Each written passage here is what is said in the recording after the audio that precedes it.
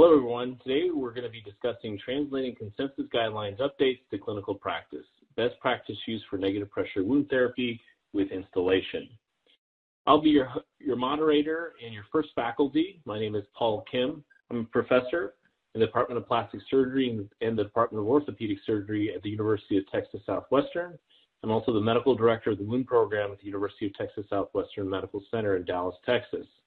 My co-presenter will be Ibi Yunus, who is a consultant plastic surgeon, president of the Royal Society of Medicine, Royal Free Hospital, University College Hospital, London, United Kingdom.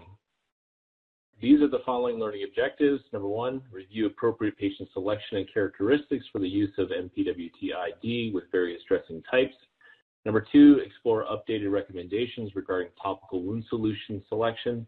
Number three, employ best practice use for NPWT-ID, including appropriate application settings and adjunctive and expanded use applications. This program is approved for 1 CME, CNE, CPME, and AAPA credit. You will be redirected back to the landing page after the webcast to complete the post-test and evaluation. You can then download or print your certificate. This program is provided by the North American Center for Continuing Medical Education, LLC, and HMP Company. This is also supported by an educational grant from 3M Healthcare Medical Solutions Division. I want to start first by talking about, in general, our patient population, our current environment. I want to start with this equation. I call it the wound healing potential equation. Essentially, what I'm trying to describe here is that we're not just dealing with bacteria perfusion and tissue mechanics that's driving healing potential, but we're also dealing with the host, which may be the most important factor in determining whether a patient goes on to heal or not. We're also driven by these external factors, if you will, including economics of how we decide on using one therapy over another, on trying to improve the efficiency of delivery of care that we provide, and the available evidence as manifested through its efficacy and effectiveness of the selected device or drug or biologic.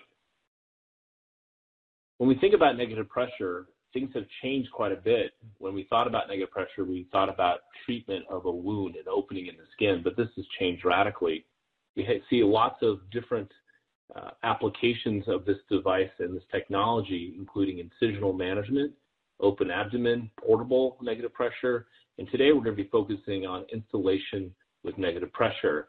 And we'll also talk a little bit about the waffle design, which is a new design of the contact foam that's used. There has been a radical evolution of negative pressure and its uses and its modifications.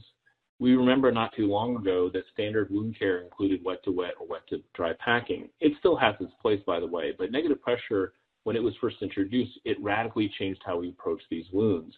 Then with the development of negative pressure wound therapy with Instillation with perhaps an antimicrobial agent, it again changed how we approach these wounds. Now a new modification of the foam design, this novel foam design, is again really pivotally changed how we approach these patients. And these other further future modifications in this technology will again be very disruptive as far as how we manage our wound patients. If you look at the literature, this is a publication that myself and my fellow had published several years ago. And you review the evidence of negative pressure.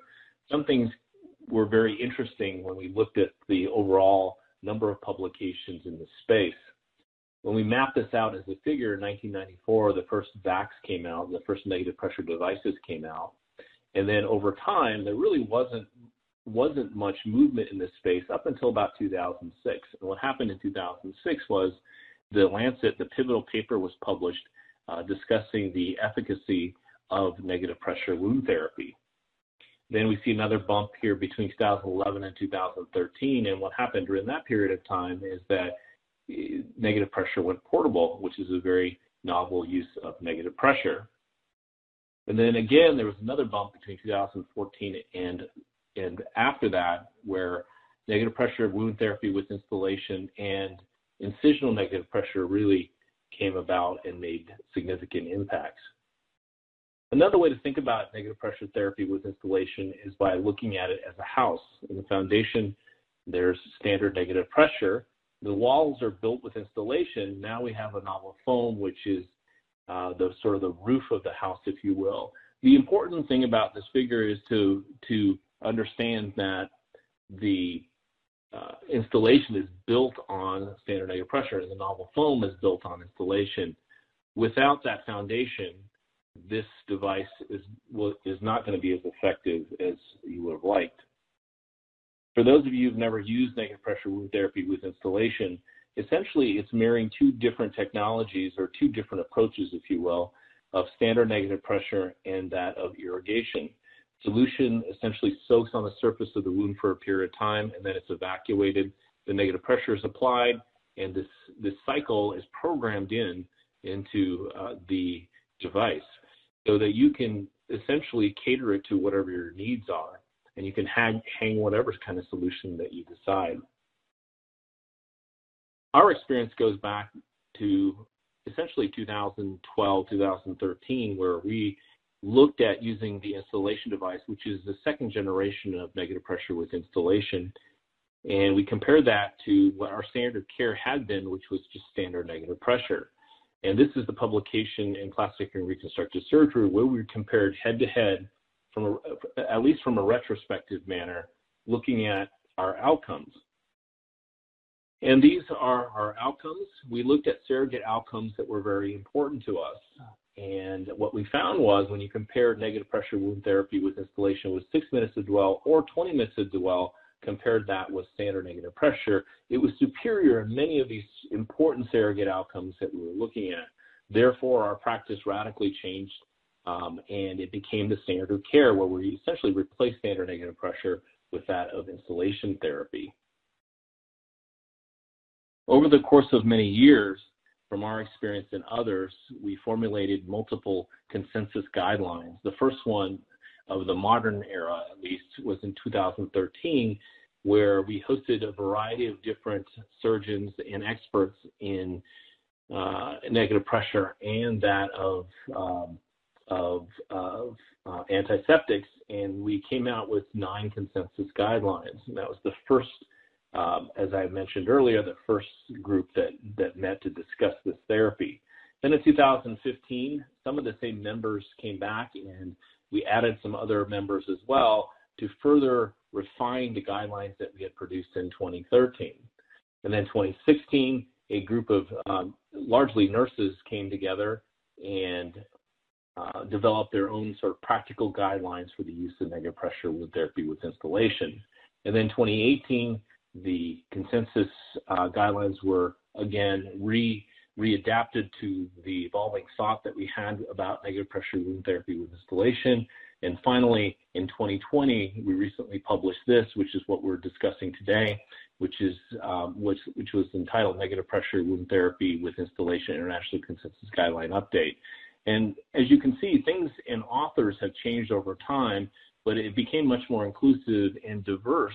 Even that was also true the first time we met in 2013 as well, but it reflects our current clinical practice and the use of this device. For the remainder of this presentation, I'd like to discuss in greater detail some of the consensus statements that were concluded from our last meeting, and Dr. Abi Yunus will also finish out the other consensus statements that I do not cover. The first one is depicted here in this slide, where we discuss the general use statements of using Instillation therapy. And what we came out with were the following.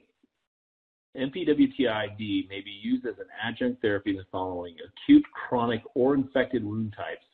That includes things like traumatic wounds, surgical wounds, including dehisced wounds, diabetic wounds, venous leg ulcers, pressure injury ulcers, wounds with exposed intact bone, wounds with treated underlying osteomyelitis, infected or contaminated wounds in the presence of orthopedic fixation hardware, full thickness burns after excision, wounds resulting from evacuation of hematoma, and then hemostasis when hemostasis is achieved, and wounds that are a bridge between stage of delay and amputation.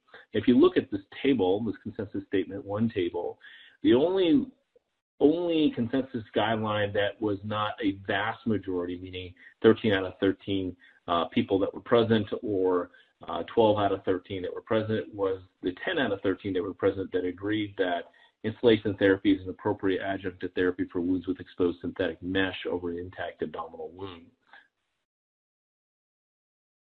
Here's just some examples of cases that I've had personal experience with. This is a patient with multiple abscesses on his right lower extremity that required, as you can see, fasciotomies. There's a large purulent pocket in the posterior aspect of his lower leg and ankle.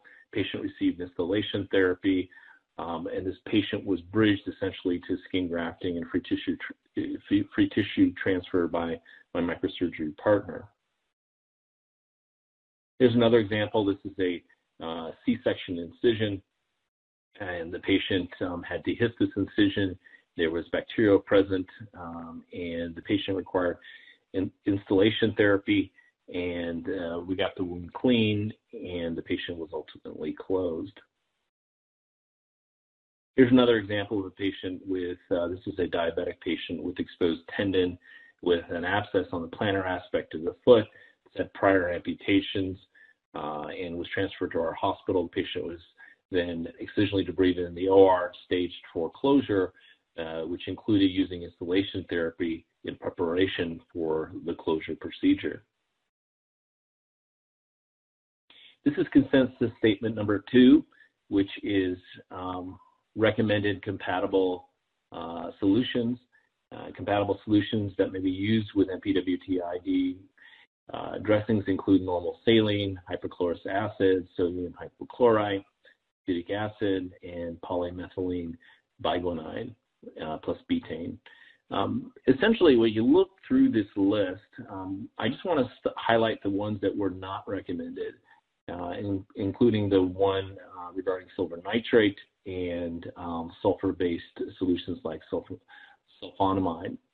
I will tell you, this is an evolving area. Initially, antiseptics were thought to be really important as far as with the use of this device, but as we've learned, the more experience we get, it may not have to do with the antiseptic solution or the solution selection at all. I know that many people are very particular as far as what kind of solutions they like to use, and my recommendation would be to use whatever you like.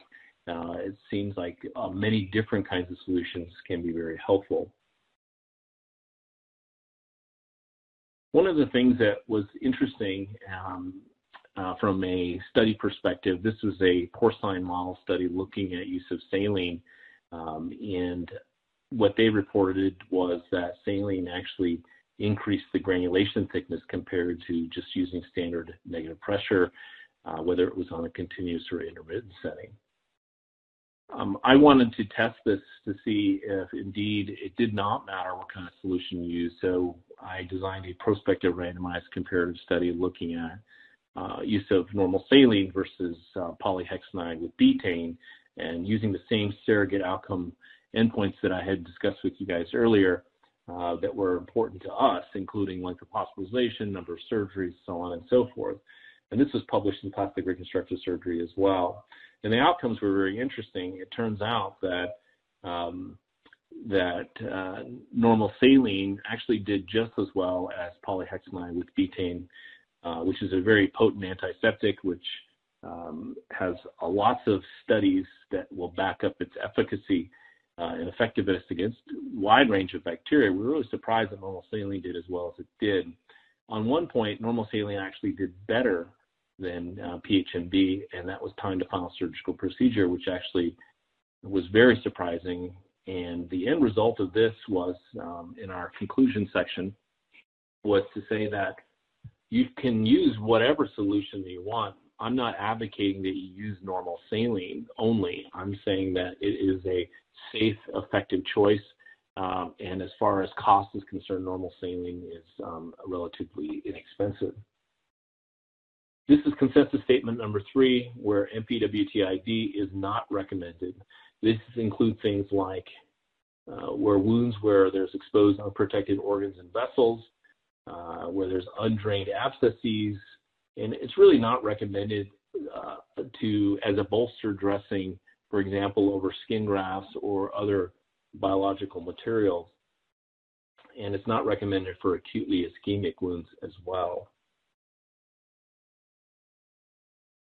Consensus statement number 4, where to use MPWT-ID with caution. As we've learned more about this technology, we're starting to sort of deviate from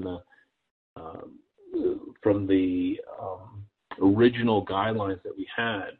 And these are some of the considerations that you all should be thinking about. MPWTI may be used with caution in wounds that contain appropriately protected vessels and organs. And so, for example, if you wanted to use a non-adherent dressing over top of the foam dressing, or below the foam dressing, excuse me, that may be an option. MPWTI may be used with caution in wounds that contain appropriately protected tendons, ligaments, and nerves. And you can see that especially when you think about tendons, ligaments, and capsule that tend to desiccate. I think what happens with instillation therapy is actually rehydrates that area and prevents attachment. And that was one of the reasons why people wanted to use an interface dressing between the foam and the surface of the wound. Well, if you're constantly, or you programmed the installation piece of this, then it's less likely to adhere to the underlying tissue. Number 4 in this part, or excuse me, number 3 in this part was MPWT-ID may be used with caution wounds with explored tunnels. Again, I think that can be used in those cases. I think you should still be mindful and make sure that you understand where all the spaces are and the empty spaces are. Number 4 of this consensus statement, MPWT-ID may be used with caution wounds with explored areas of undermining. Again, I don't think undermining, as long as it's the same tissue plane, is something that you should be worried about. Here's some examples. This is after a total knee arthroplasty where we use this technique where what I call the German technique, where the foam is buried in contact with either the joint surface or within the joint itself, and the skin is closed over the top temporarily. Therefore, the solution can bathe that entire area. Another example is this, where it's a cervical spinal fusion that became infected. You can see that exposed hardware, and where the foam is really buried underneath the skin margins and closed temporarily until the patient goes back to the OR for re-excisional debridement and closure. What this technique allows you to do is really clean out the area in an enclosed space so that solution gets to everywhere it needs to get to effectively wash out the bacteria, prevents bacteria from adhering. Now, there's not a lot of research or papers published on this, but I do want to show you a couple of these. This is an example. This was presented at the AAOS in 2019, where these authors presented this technique essentially, and you can see it there on the bottom left-hand side if you're curious on what it would look like, where solution was bathing these areas in a pre-programmed manner, and then they staged for closure, and in their outcomes, they showed positive outcomes of using installation therapy in this manner versus their standard treatment. This is another example by Mike Timmers, who reported that the use of negative pressure wound therapy with installation using an antiseptic solution in the post-traumatic osteomyelitis patient. The median number of admissions decreased and median number of operations decreased and the duration of the hospital stay also decreased using installation therapy versus their historical control. Now, both the prior paper, or the prior poster, and this paper used an antiseptic, in this case, an antibiotic solution in the prior case. So there still, I think, is a need for that. As we discussed earlier, using normal saline is probably okay. But if you were to use these kinds of solutions, just be aware of the cost and look for any kind of adverse effects. These are the newest consensus guidelines that reflects an evolution in thought based on evidence and experience. And I'm going to hand it over to, let's strike that. I want to thank you guys for listening to my lecture. I'm going to hand it over to Dr. Eva Yunus to conclude the consensus statement guidelines that were presented in our manuscript. Thank you very much. Okay, so thank you, Dr. Kim. Now for the remaining recommendations, my disclaimer, and this is what we're talking about, this is, for me, the single most important innovation in wound care in the past 30 years. Dr. Kim refers to it as an evolution of VAC. I think it's more of a revolution of VAC rather than evolution. And these are the types. These are the three different types of Veriflow dressings. The one on your left is the standard Veriflow, and the one in the middle is the cleanse Veriflow. Now, both are reticulated open cell foam -V. So the structure is very similar to each other, as opposed to the one on your right, which in the States they refer to as a waffle dressing. In Europe, it's more like Swiss cheese. This is the cleanse choice, and the abbreviation for this is, it's again a reticulated open cell foam, ROCF -CC, cleanse choice. And it's important to make that distinction. Throughout the presentation, you'll see these abbreviations. You'll either see ROCFV, which can be standard Veriflow or the cleanse dressing, or ROCFCC, which is the cleanse choice. And just please keep that in mind as we go through the cases. And as Dr. Kim has mentioned, Veriflow is essentially VAC therapy with Instillation and dwell. So you've got macro strain, you've got micro strain going on, and you've got the washing as well. Now, these are the statements that I'm going to be talking about, which I'll be highlighting with cases. We're going to talk about when should you discontinue Veriflow. We'll talk about what kind of wounds you may want to use the standard Veriflow. We'll also talk about the ideal negative pressure time phase. So how long do you have the cycle running for? So do you wash out the wound every hour, 2 hours, every 3 hours? We'll also be talking about the ideal negative pressure setting for both standard Veriflow and cleanse choice. We'll also be talking about the dwell time for the instillation fluid. In the vast majority of the cases, the instillation fluid is saline. However, there are some situations you may want to use an antiseptic. And the question is, how long should this dwell time be? We'll also touch upon what kind of wounds would you want to use the cleanse choice in, and what kind of wounds you don't want to use cleanse choice in. And now for the cases. We'll start off with treated osteomyelitis. Of course, you've got to debride the osteomyelitis first. And the evidence for this is Timmers's paper. He got some great results using Veriflow in post-traumatic osteomyelitis, decreased infection recurrence, decreased hospital stay, and decreased number of surgical procedures. And this is our protocol for treating osteomyelitis. You debride, you then apply the Veriflow. You will get to negative or scanty growth. You take bone biopsies, deep tissue biopsies, and then you can target your appropriate antibiotic therapy. And then you can decide on soft tissue cover and bone stability. So this was one of my earlier cases, a patient who's got juvenile idiopathic arthritis. So she's had pretty much every joint in her body replaced. This left elbow joint was presented to me like this. It's completely open. So what happened here? Well, this is the joint that was put in. It got infected. It got revised again, got infected. So they took it out, put a drain in and gave it to me. And they said, here you go, Dr. Yunus. So what do I do here? Well, I applied Veriflow. I wasn't too sure what else to do.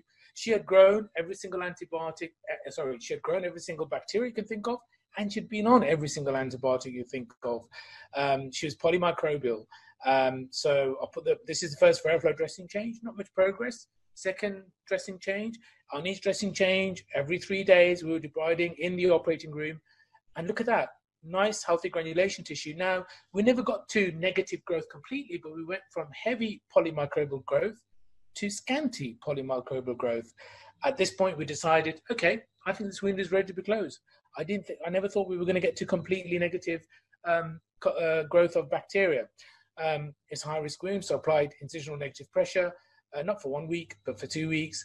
And this is a wound which is settling down, and then it's completely settled down. 3 months later, she comes to my clinic. The wound is beautifully healed, and if you look carefully, you can see 3 stab incisions. That wasn't me. That was my colleague, the orthopedic surgeon.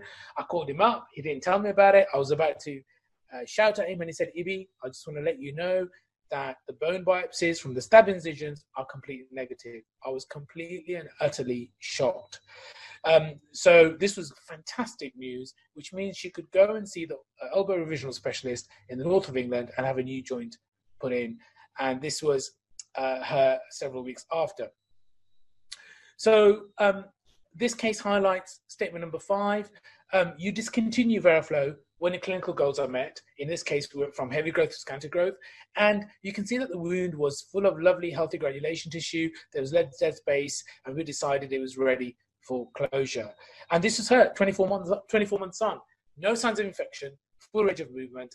And this one case changed our practice completely.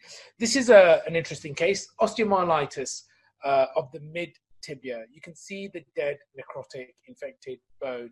But what makes this more complicated is that one of his vessels, his anterior tibial vessel, was completely occluded. So he's a super high risk candidate, not an ideal candidate for free flap surgery. So because of that, we debrided the infected necrotic bone, we applied Veriflow, and then we did a bipedical adipofascial flap. This is not something we normally do, but we felt our options were very limited. The flap, however, sadly, unfortunately, partially necrosed, so I should debride it, and now I'm left with a cavity, a wound. And what do I do with this wound? I apply the Veriflow, but the cleanse choice.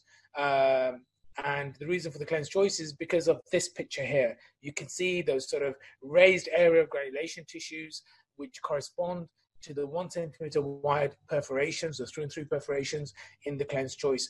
And we see this time and time again with cleanse choice.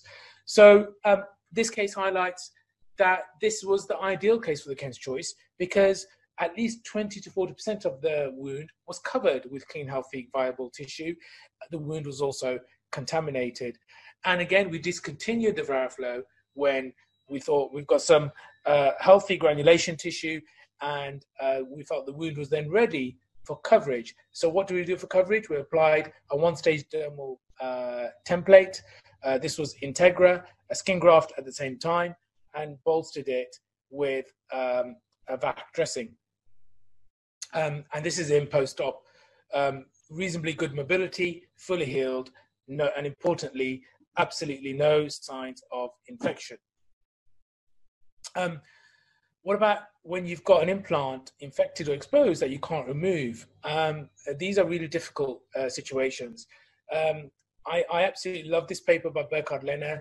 He, again, had a very challenging group of patients where he was trying to salvage or retain infected metalwork, and he used Veriflow with polyaxonide and got some fantastic results, huge improvement compared to the standard of care. So when I got this case, I thought of his paper. I call this the bionic leg. Again, essentially, she's a patient with juvenile idiopathic arthritis, and her entire left leg is essentially prosthesis. It's foreign material. She's had revision after revision of this leg, and this is a CT scan. As you can see, she's had several operations on her right knee as well. Again, a right knee replacement, several revisions, but the leg I want you to focus on is the left leg. It's not only a knee replacement, but there's a long stem going right up to the proximal aspect of the femur and all the way down to the ankle. Now, after a final revision, she ended up with a dehiscence of a wound. I did a bog standard gastrocnemius flap, muscle flap with a skin graft, and the larger wound healed well. The smaller wound closed directly, but it opened up again. I closed it again. I applied negative pressure, but it opened up again. So I debrided it. And when I debrided it, I was squeezing cloudy, turbid fluid from the proximal part of the leg, which means that this fluid, this cloudy, turbid fluid, was running along the entire length of the prosthesis. So it's not by me doing a nice flap, putting a lid on the infection. I had to get the infection cleared that was surrounding the prosthesis from the top to the bottom of this leg. We sent the fluid off to microbiology. It grew Staph aureus, mirabilis, Pseudomonas. Just remember the Pseudomonas. So what did I do? I opened up the leg further. And the reason I did this because I wanted to tunnel the Veriflow through. And I used saline, I used an antiseptic solution, and I even used acetic acid because I eradicated 2 out of 3 bugs, but I was struggling with the Pseudomonas. But then I found some hypochlorous-based antiseptic solutions. And where did I hear about hypochlorous-based solutions? When I went to SAWC in Las Vegas in the fall in 2018. And a lot of the American wound experts were talking about hypochlorous-based solutions. So I came back. I knew I had this sort of challenging case, and I found some hypochlorous-based solution in the form of granulodicin, which has got an EU mark, so I could use it in the UK. And this is how I tunneled it through the leg. I opened up the leg proximally and in the middle to tunnel the cleanse dressing through. The cleanse dressing is stronger and firmer than the standard black VeriFlow dressing. And then I close the skin over it. So this is the first example you'll see in my presentation of the in and out technique, where you are able to pretty much tack the skin over the VeriFlow, so you're not having to leave the wound completely and utterly open. I've used this technique a lot, and you can see that the VeriFlow was tunneled along the entire length of the prosthesis. So, and this highlights statement number 6.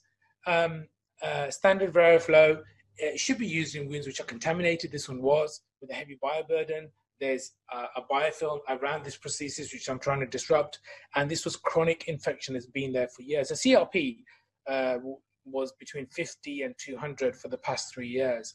Then I, after eradicated this, well, what I thought would, after thinking I'd eradicated the Pseudomonas with the hypochloric acid solution, I did a large latissimus dorsi free flap with a skin graft, which had some delayed healing. And this is a 1 year post-op. But the interesting aspect to this is that at 2 weeks, 3 weeks, and 4 weeks post-op, she had a collection around the prosthesis behind the muscle flap. We aspirated this on those 3 occasions. We sent her off extended culture reports. There was nil growth, no Pseudomonas. So using the hypochlorous acid with the VeriFlow, we managed to eradicate that Pseudomonas that we couldn't eradicate with saline or any of the antiseptic or even acetic acid. And this was very exciting. And this is her 18 months later with a CRP consistently in single figures. And remember, her CRP was between 50 and 200 for the past 3 years. It's now in single figures. She's 18 months after this VeriFlow and big free flap. She's mobilizing fully with no signs of infection. It's very exciting indeed. And this is a protocol for implant retention. It's very similar to osteomyelitis. So moving on to complex wounds. We'll talk about necrotizing fasciitis first. So this is Brinkhart's paper where they use VeriFlow in all sorts of complex wounds. And he found that in 98% of the cases, they achieved complete healing. This is not my case. It's a case that was given to me by a colleague of mine. She had debridement of her right leg, necrotizing fasciitis, and then a skin graft. Skin graft failed, and we couldn't salvage the leg. She didn't have VeriFlow, she didn't have VAC, and unfortunately, to save her life, we had to do an above-knee amputation. This is what you want to avoid with necrotizing fasciitis. This is my case, 32-year-old man, necrotizing fasciitis, debrided, a lot of anatomy visible. I applied negative pressure, just straightforward VAC for a week, and then I did a skin graft without a dermal template. And I thought I was quite pleased with this initially when I saw him in clinic. But when I look at the pictures, I'm thinking, surely I could have done better. There's sort of circumferential absence of soft tissue. He's a young man. He's going to get chronic lymphedema, chronic swelling of his foot. And I just wonder whether I could have done better. Now, your best lessons of your biggest mistakes. This is a patient who had necrotic lower leg. We thought it was a necrotizing soft tissue process. In fact, it's pyoderma gangrenosum. We shouldn't have debrided him, but we did. Clinically, to make a diagnosis of pyoderma gangrenosum is very, very difficult. Anyway, we debrided him, and we could see that the pyoderma was extending beyond the wound. And in fact, it was extending to the thigh, and he had skip lesions in his flank as well. At this point, I clearly realized surgery was not the answer. So we got the medics involved, and we started steroids. And lo and behold, everything started improving. But now I had a problem. We've made a mistake. We shouldn't have done the debridement. His pyoderma is improving, but I've got to do the best reconstruction of my life because, we shouldn't have done the debridement in the first place. So I'm trying to get that wound bed ready. I'm trying to get granulation tissue, make it healthy. So I applied VeriFlow, and this is a good a case to highlight statement number 6. Use Veriflow in wounds that are difficult to granulate. This wound is most definitely difficult to granulate because I'm working against steroids and I'm working against the patient's other medical problems. He's immunocompromised. He's got 2 blood cancers. So I keep going to the Veriflow until I get a nice vascular bed. I'm quite happy. And because he shouldn't have had the debridement in the first place, I wanted the best reconstruction of my life. So apply a dermal template. This is Integra with a silicone layer. And I bolster this with a VAC. And the reason I bolster with a VAC is because Veriflow is not recommended in wounds or over dermal grafts. It's important to keep that in mind. So there you go, the VAC's in place. It's not Veriflow. But then it gets infected. And I thought, oh my God, I've lost this case is going from bad to worse. I've lost the dermal template. So what do I do at this point? I go back to the Veriflow. And even though it's not recommended in dermal grafts, I now have got an infected dermal graft. And remember, these are recommendations. There are sometimes exceptions. And as a clinician, you've got to decide what to do with the situation you're in. And even though the paper or the consensus document doesn't recommend putting Veriflow over dermal grafts, I decided this was infected to salvage it. I had no option but to put it over the dermal graft. So the Veriflow went over the infected dermal graft. And do you know what? I think it salvaged quite a lot of the dermal graft. The leg was then ready for a skin graft. I did the skin graft, adaptive touch interface, bolstered with the VAC. And remember, Veriflow is not recommended in wounds over split thickness skin grafts. Your skin graft will float away. So that's why I used a VAC. And that's in post-op. And you can appreciate there's not much of an indent at all. And compared to my case where I didn't use Veriflow in the young gentleman, where I didn't use a dermal template, I'm sure you'd agree his outcome is so much better.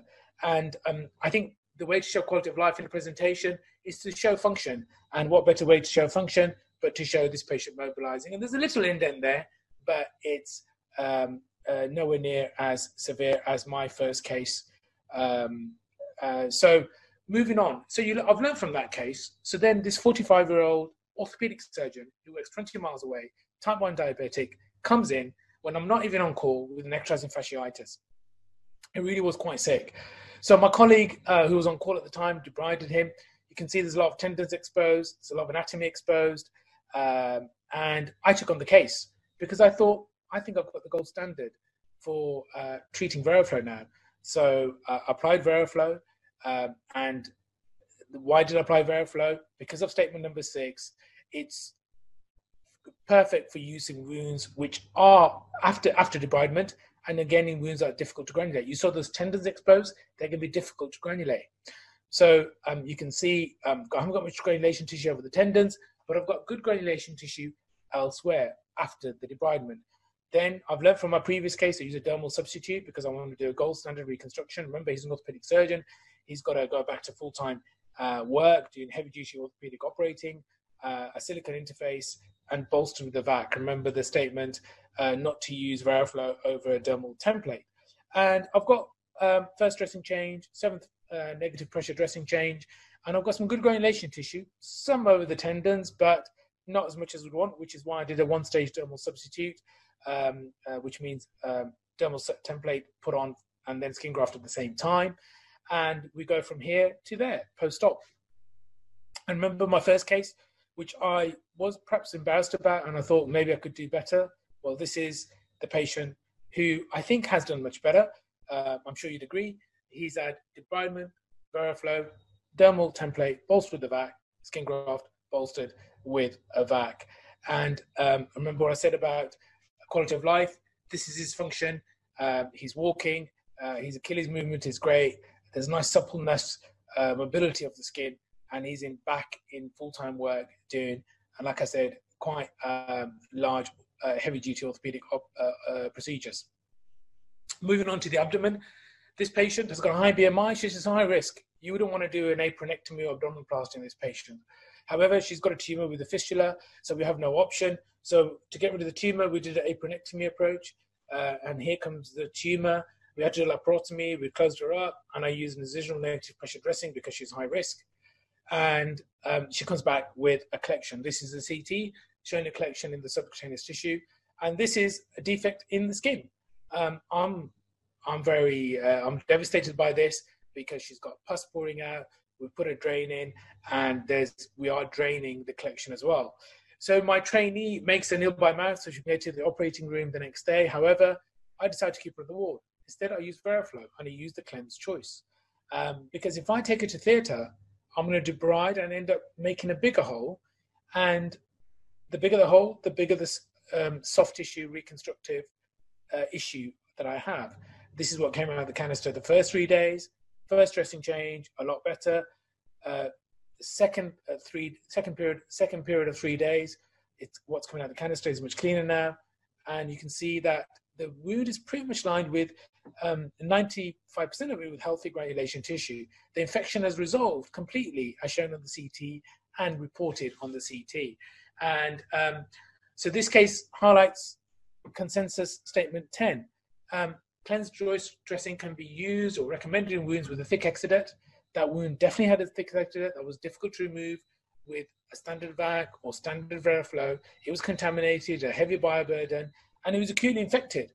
And we did, of course, start systemic antibiotics. And, you know, she was not an ideal candidate for sharp debridement because, like I said, if I took her to theatre, I probably wouldn't have known, I would have probably ended up debriding too much. It's difficult to know where to stop with debridement. And so because of that, I didn't have to do any kind of complex reconstruction. And this is healed up. It's scarred down a bit, but it's healed up without needing any kind of other surgical intervention. At this point, I would also like to highlight, using that case as an example, when you've got a wound which has got 100% coverage with the dry, intact eschar, there's no point using cleanse choice on it. That needs to be debrided first. If you've got an abscess that's undrained just yet, we put a drain in, so that abscess was draining. Then again, you don't want to put cleanse choice on it. You've got to make sure you have a way of draining the abscess first. And of course, if the wound is less than 1 centimeter in size, then there's no point using cleanse choice, a bit of a waste. Moving on to the perineum. This is a immunocompromised patient with leukemia and a high BMI with the multi-resistant Pseudomonas abscess. The debridement was done by the gynecologist. I then used cleanse choice, and you can see the macro and the macro strain here, and we eradicated the multi-resistant Pseudomonas, and therefore this wound is now ready for an apronectomy style closure. This patient had an anterior resection in a different country, and he was having his wound, he got developed necrotizing fasciitis, as you can see, debrided. He was having twice daily irrigations on the ward. I've never seen a patient in so much pain. You can see the saline on the sheets of his bed. So I took him to the operating room straight away, and twice a week or every 3 days, Veriflow. And this is what we achieved from week 0 to week 5. I like to use hydrocolloid to get a good seal, and this is how we place the Veriflow. So this highlights statement number 6. Standard Veriflow is perfect for use in wounds which are adequately cleansed and debrided. This was debrided, but it was contaminated in the perineum. Perineal wounds are often contaminated, so it's ideal. And talk about contamination. This is what was coming out into the canister. And 6 months later, he's all healed. I did a little lotus petal flap. He's still got a cetal in place. He's still got a fistula, but his perineum is healed. Excuse me. Hidradenitis. Now, for those of you who deal with hidradenitis, we all know it's a difficult problem. No one really wants to deal with hidradenitis because the skin is full of pus. This patient, who's self-employed, had a temporary stoma, so we could go ahead and be aggressive with this perineum, scrotal, and inner thigh hidradenitis. So I did quite an aggressive debridement. And with hidradenitis, there's a lot of infection, there's a lot of pus, there's a lot of exudate. So I used the cleanse choice. And this is after the first dressing change. It was so clean. You've got the characteristic appearance of the cleanse choice granulation tissue, those raised 1 centimeter circles. And I was able to start tacking the wounds together. And so, again, it beautifully highlights statement number 10. Cleanse choice is perfect when you've got thick exudates, when you've got a contaminated wound, when you've got heavy bioburden, and when you've got chronic infection in conjunction with debridement of systemic antibiotics, which is what we did with this gentleman. And then this wound now is ready for definitive reconstruction. So we can discontinue, as statement 5 shows, negative pressure with Instillation, because the wound is ready for coverage. For me, the coverage is going to be a skin graft, or when the wound is stable, for standard negative pressure wound therapy. And both apply here because we did the skin graft and we bolstered the skin graft with standard negative pressure therapy with the silicone interface. And I used the standard negative pressure over the closed incisions too, hence the appearance here. And this is in 3 months later, fully healed. So again, this case, to reiterate, shows that Cleanse Choice is ideal for wounds with thick exudate, contaminated, heavy bioburden, and chronically infected, along with systemic antibiotics. This is quite sad. This is a patient who had a AP resection. He didn't have a flap reconstruction. Ended up with a perineal hernia. It's like a big tail. Because of this, this patient who had an AP resection and a pelvic accentuation had a flap reconstruction using his rectus muscle from the front and some skin. Except these patients have preoperative radiotherapy, and because of that, occasionally the wounds can completely dehisce. So this flap was sitting in the breeze. It was done by a colleague of mine who gave it to me and said, Dr. Yunus, can you help with your washing machine? In other words, a Veriflow. So you can see there's a defect in the posterior vaginal wall. The sacrum is exposed. So what do? I use a biological mesh. In this case, it was Stratis. It's an acellular dermal matrix to reconstruct the posterior vaginal wall. And you can see that there's a lot of undermining, there's a lot of dead space underneath the flap. So again, statement number 11 says, Veriflow should not be used over dermal grafts, whether auto, allografts, xenografts, or synthetic. I did in this case. It was, for me, the right thing to do because the Stratis, the acellular dermal matrix, was sitting against the posterior vaginal wall. So I used Veriflow. And this was how I placed the Veriflow. And this is the exposed sacrum. I got this sacrum was infected with Pseudomonas. I got the neurosurgeon to shave off the edge of the sacrum because otherwise she'd get a recurrent pressure sore. And this is after the second dressing change. And you can see that the dermal matrix, the acellular dermal matrix, is intact. It's there. It hasn't disintegrated. And I've got lovely granulation tissue everywhere, including over the sacrum. The sacrum has lost its sharp edge. I've eradicated Pseudomonas around the sacrum with a week long of Veriflow, and it's ready to close. So it's now, I'm ready to discontinue the negative pressure wound therapy with Instillation because it's ready for closure, and it's ready for closure with incisional negative pressure wound therapy. And this is a healed. And this patient sends me a Christmas card every year now because she's so grateful. She was in a desperate state. Pressure sores. I think some of you will come across pressure sores. These are a challenge. This patient, as you can see with my markings, had a previous buttock rotation flap for an ischial pressure sore. Pressure sores come back. So we've pretty much stopped doing flaps in most patients who've got pressure sores. We've got an MRI scan which shows that there was osteomyelitis of the right skin and the inferior pubic ramus with deep ulceration. So we did a joint debridement with an orthopedic surgeon, big cavity, as well as you can see. We sent all the deep tissue bone off. We got a microbiology because of the big cavity and because it was still, relatively contaminated. We used the Cleanse Choice. With the Cleanse Choice, again, along with statement 10, I had some healthy tissue to work with. I didn't have 100% coverage of dry and healthy eschar.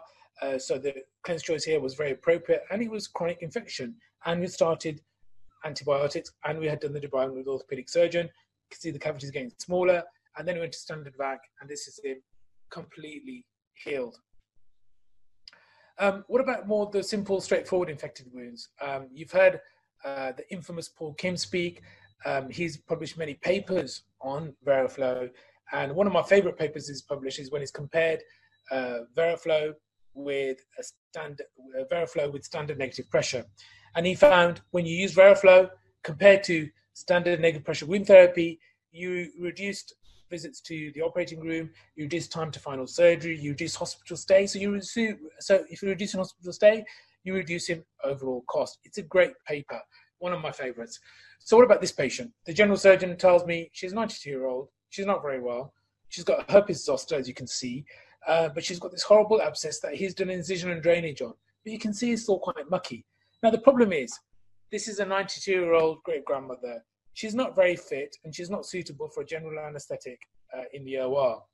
So there's a lot of exudate. It's going to be difficult to remove with standard VAC or standard Veriflow. And she's really not a candidate for sharp debridement at all. So what do? I use Cleanse Choice. And remember, Cleanse Choice is not recommended in wounds which are completely covered with an dry intact eschar. This isn't. It's just a lot of slough. And remember, the abscess has been drained here. It's not undrained. So I use a Cleanse Choice and look at that. First dressing change, second dressing change. And then she's fit enough or well enough for one procedure in the operating room, one chance to get her closed. I undermine some skin flaps. I close her. I protect my incision for not 1 week, but for 2 weeks with a incisional negative pressure dressing called Provena. I put the track pad, bridge the track pad to the side so she doesn't get pressure sore from the tube, and she's all fully healed. Moving on to breast, I do a lot of breast reconstruction. We do these nipple-sparing mastectomies in these high-risk gene patients, the BRCA patients, and I use this sort of incisional negative pressure bras. And, you know, for these patients, we try our best to give them breasts that look as good, if not better, than what they had before. So this patient's had a bilateral nipple-sparing mastectomy, and she's had a reconstruction with implants and an acellular dermal matrix, essentially a biological mesh. This patient had a similar operation, but this time it was not nipple sparing, except this is one of my earlier cases, and this was my first breast implant infection. And I called my mentor, my colleague, and he said, well, Ibi, you're going to have to remove the implant, and you're not going to be able to put one in for months on end. Of course, when you do that, the skin shrinks down, the scar gets tethered to the chest wall. It's horrible tissue to work with. I had to release the tethered scar. I had to do fat transfer. And 9 months she had to wait before I could insert an implant and fully expand it. So she'd live with that. So she had lived without a breast for 9 months. Difficult for her, difficult for me as a surgeon. And not only that, the scars are on different levels. The nipples are on different levels. It doesn't really compare to the first case I showed you. So is there a way out of this? Well, we think we might find a way. And this is our protocol for salvaging infected breast implants with Veriflow. So we don't have to have it. We don't, and this is the paper that inspired me. So how do we do this? This is a bilateral mastectomy patient. Left breast got infected. The implant came out. We put the Veriflow in. We took tissue biopsies. We changed the Veriflow after day 3. This is my Veriflow of choice, the Cleanse. It fills the pocket really well. Again, Veriflow on the inside and on the outside. We call it the in and out technique. And we changed the Veriflow dressing. It's amazing how much Veriflow dressing comes out. On day 10, after doing 2 Veriflow dressing changes, after achieving negative microbiology after the first dressing change, the new implant goes in. Not 9 months later, but 10 days later. And because our clinical goals are met, the wound is as clean as it was as if we were doing the surgery for the first time. It's infection-free. It's got lovely granulation tissue. This is the first case of breast implant salvage Veriflow in the UK, so I take no chances. I close her and I use incisional negative pressure. I check her CRP every 2 weeks and it remains low throughout. This is at 12 weeks fully expanded. 18 months later, exchange the expanders for implants, no signs of infection, and then I do nipple reconstructions. But let's compare. This is my patient who did not have Veriflow, who had to live without a breast, her left breast for 9 months. I finally got an expander in. I finally did nipple reconstructions, but you can see the scars are on different levels, the nipples are on different heights. This is my patient who had also an implant infection on the left side. However, she only had to live without a breast for 10 days in hospital. She went back home with a new reconstruction. And 18 months later, I exchanged the expanders for implants, did nipple reconstructions. I'm sure you'd agree. It's a much better aesthetic outcome. much better for her emotionally, as well as me as her surgeon. I was so excited about this. My wife, I told my wife, who's a nurse, she made me a pie that night when I came home, except she put 2 breasts on the pie. And being my wife, she made sure one breast was much smaller than the other. She never makes life easy for me at home. We've done, actually, it says 18, but we've done 24 cases now of acute infections, acutely infected breast implant reconstructions with 100% success with salvage with Veriflow. And this will be submitted for publication very soon. And this is our protocol. Essentially, remove the implant, send off the fluid, they'll give you your microbiology, put the Veriflow in, change it once or twice, and then either on day 7 or day 10 to 11, the breast pocket should be ready for a new implant. I do hernia work as well. This is a hernia I repaired with a general surgeon, and everyone looks at the melon-sized lateral hernia, but it's also got a parumbilical as well. I use a big biological mesh, and this is his post-op. It's very satisfying work. This is one of my more recent cases. This lady had a young lady in her late 20s, had a terrible accident in Fiji, lost almost all of her right rectus muscle, that's skin graft of the bowel, and I was able to reconstruct her and give her a new belly button and give her a much pleasing abdomen, and completely changed her life. So is there any evidence for the in and out technique? There isn't at the moment. And let me highlight the in and out technique, but let me highlight with the story. This is a 35-year-old mother of 5 children. She's diabetic. She was referred for bariatric surgery, but she did not proceed. She was 160 kilograms at the time of conception and 220 kilograms at the end of pregnancy. She was going to be sent to a district general hospital to have a normal vaginal delivery, but the baby had complications, so she was transferred to University College Hospital, my hospital. Baby was in distress, so 2 o'clock in the morning, they did the right thing, and they did an emergency cesarean section. Baby alive and well, mother went back to labor ward with no issues. Remember, this patient is 220 kilograms. I then got an email saying, Mr. Yunus, can you help? This patient, 6 days after emergency cesarean section, with a BMI of 80, has got necrotizing fasciitis. And I couldn't believe that it was 80, and they said, actually, they checked again, it was actually 83. And this is what I saw when I went to ITU. She'd already been to the operating room. Someone had used a vac. The vac's not going to do much there. There's a lot of dead tissue, necrotic tissue. So what do? I strap the abdomen back.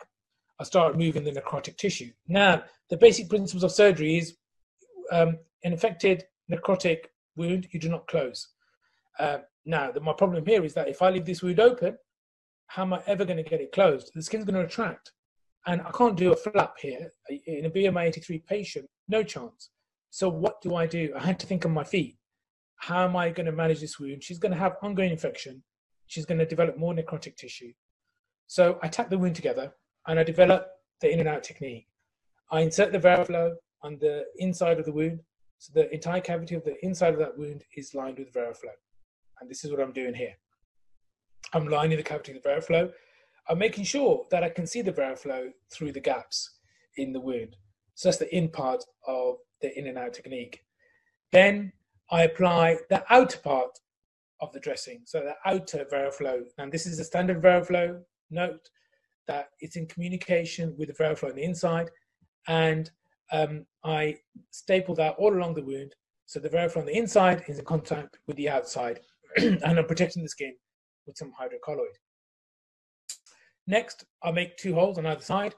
On the left side, I put the fluid port in. So the fluid is going to go through this port into the Veriflow. Once I've done that, I put the suction port on the other side. So the fluid going on one side, and then it'll dwell for a period of 10 minutes, and then it'll be sucked out from the other side at a pressure of -125. And attaching, people think Veriflow is quite complex. It's not. It's quite simple. 2 tubes to attach, white to white, orange to orange. Once you've attached the tubes, it's all quite straightforward. You go to the vac ultra pump and you select the Veriflow setting. And this is what I'm doing. You've got the option to select a vac as well. I've turned Fill Assist off. You can use it. Fill Assist is very useful. It will tell you how much fluid you can put in. In that wound, I could probably put in 300 mils. However, it's the weekend. I don't need leaks, so I decided on 100 mils. My soak time is going to be 10 minutes, but for testing purposes on table, I'm going to go for 30 seconds. And my vac therapy time here, I've decided is going to be 3.5 hours. And you can see there's a bit of a leak there. Because of the leak, we go back to the patient. We make sure there's a good seal between the tegaderm and the hydrocolloid. So we get our hands on the patient. You warm up the hydrocolloid. You press the tegaderm to the hydrocolloid, and we get a good seal, and it's working really, really well. So this support statement number 6, standard Veriflow, is absolutely perfect for wounds that are debrided, as this one was, clean wounds, contaminated wounds, heavy bioburden, which this wound will have, and chronically infected wounds. And our wounds are difficult to granulate, and this is going to be a challenge to granulate this wound because the skin flaps are so thick. She's going to get a lot of fat necrosis. With standard Veriflow, the standard negative pressure time phase is 2 to 3 hours.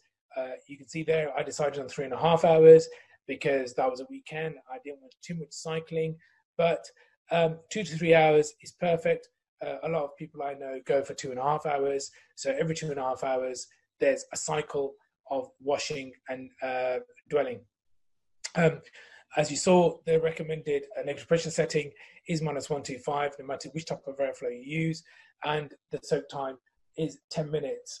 And unless I, of course, use an antiseptic, then I may increase the dwell time to 20 minutes, like I did with the implant, with the orthopedic implant retention salvage case.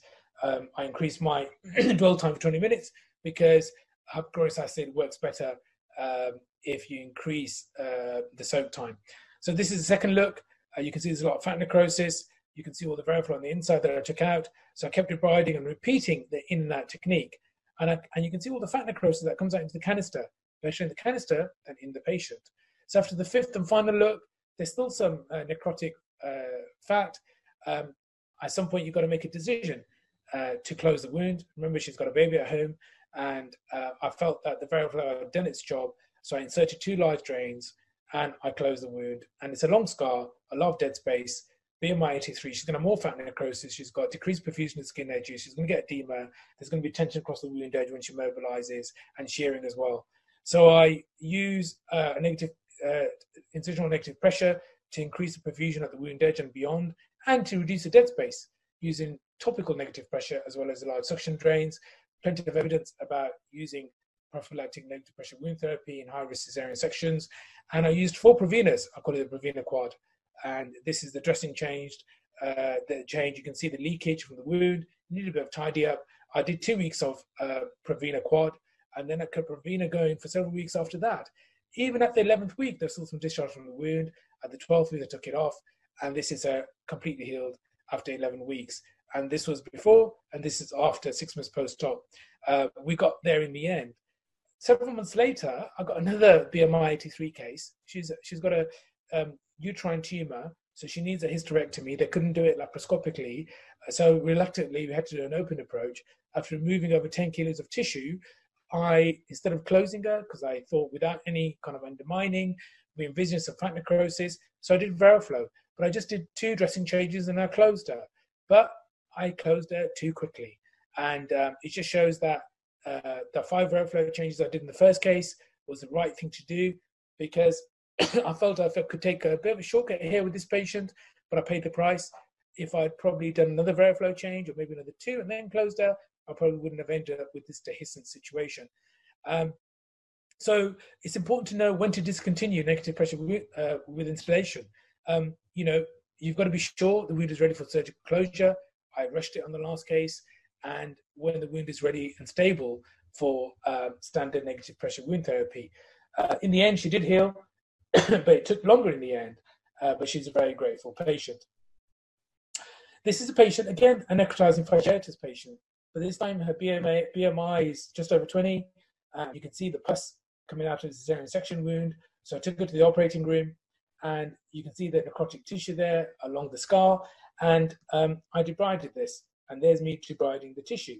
And I can't debride, I'm debriding as much as I can, but there's some I don't want to open the fascia. So there's a little bit of infected necrotic tissue left, which is why I decided in this case to, again, repeat the in and out technique, but this time use the cleanse choice. The cleanse choice is available. So the cleanse choice goes in because there's a little bit of, a little portion of that wound is still got sort of material that I think is infected and necrotic. And I do the in and out technique by using cleanse choice underneath and cleanse over the top. These are the tegaderms being placed. And then I turn the filler cyst off. You can use it if you want to, but I pretty much decided I was going to put 50 mils through this wound. My soak time, again, it was going to be 10 minutes. However, for testing purposes, before she comes off table, I opted for 30 seconds. And because I'm using the cleanse choice, and because there's quite a lot of infection there, I want to increase the frequency of my washing. So instead of going for 3.5 hours or 3 hours or 2 hours, I've gone for 1.5 hours. So every 1.5 hours, that wound will get a wash with saline. And there's a bit of high leak rate there. So go back to the patient, we'll put our hands on the dressing, make a good seal around the Veriflow. And once you do that, and I advise you do that all the time, because you'll find this will make the biggest difference to your leak rate. And you will go back to the Veriflow and you'll find that leak rate has come down completely. So that case supports this statement. Cleanse choice can be used in wounds where you have got, 20 to 40% of the wound is covered with clean, healthy, viable tissue, which it was in this case. It was contaminated, it was acutely infected. And again, I didn't want to sharply debride the fascia. If I'd done that, I would have gone into the peritoneal cavity, which is what I didn't want to do. And this was a pre-op. You can see the skin's red. You can see the little opening along her inferior scar. She's very edematous, and this is a post-op, completely healed. So now this is my car. It's an old-style Land Rover Defender. I think it's one of the most recognizable cars in the world. You see it in all sorts of extreme environments and conditions, whether it's the mountains of Africa, the deserts of the Sahara, or the ice of Antarctica. Whatever you throw at this car, it can deal with, which is why this car has been around over 70 years, which is why it's one of the most recognizable cars in the world. And for me, Veriflow, a negative pressure with Instillation, is very much like my car. Whatever you throw at it, it can deal with. I promise you now, and I repeat it again, I think Veriflow is the single most important innovation in wound care in the past 30 years. It's a revolution more than an evolution of negative pressure wound therapy, and I urge you to embrace it because you'll achieve some amazing wins. Thank you very much.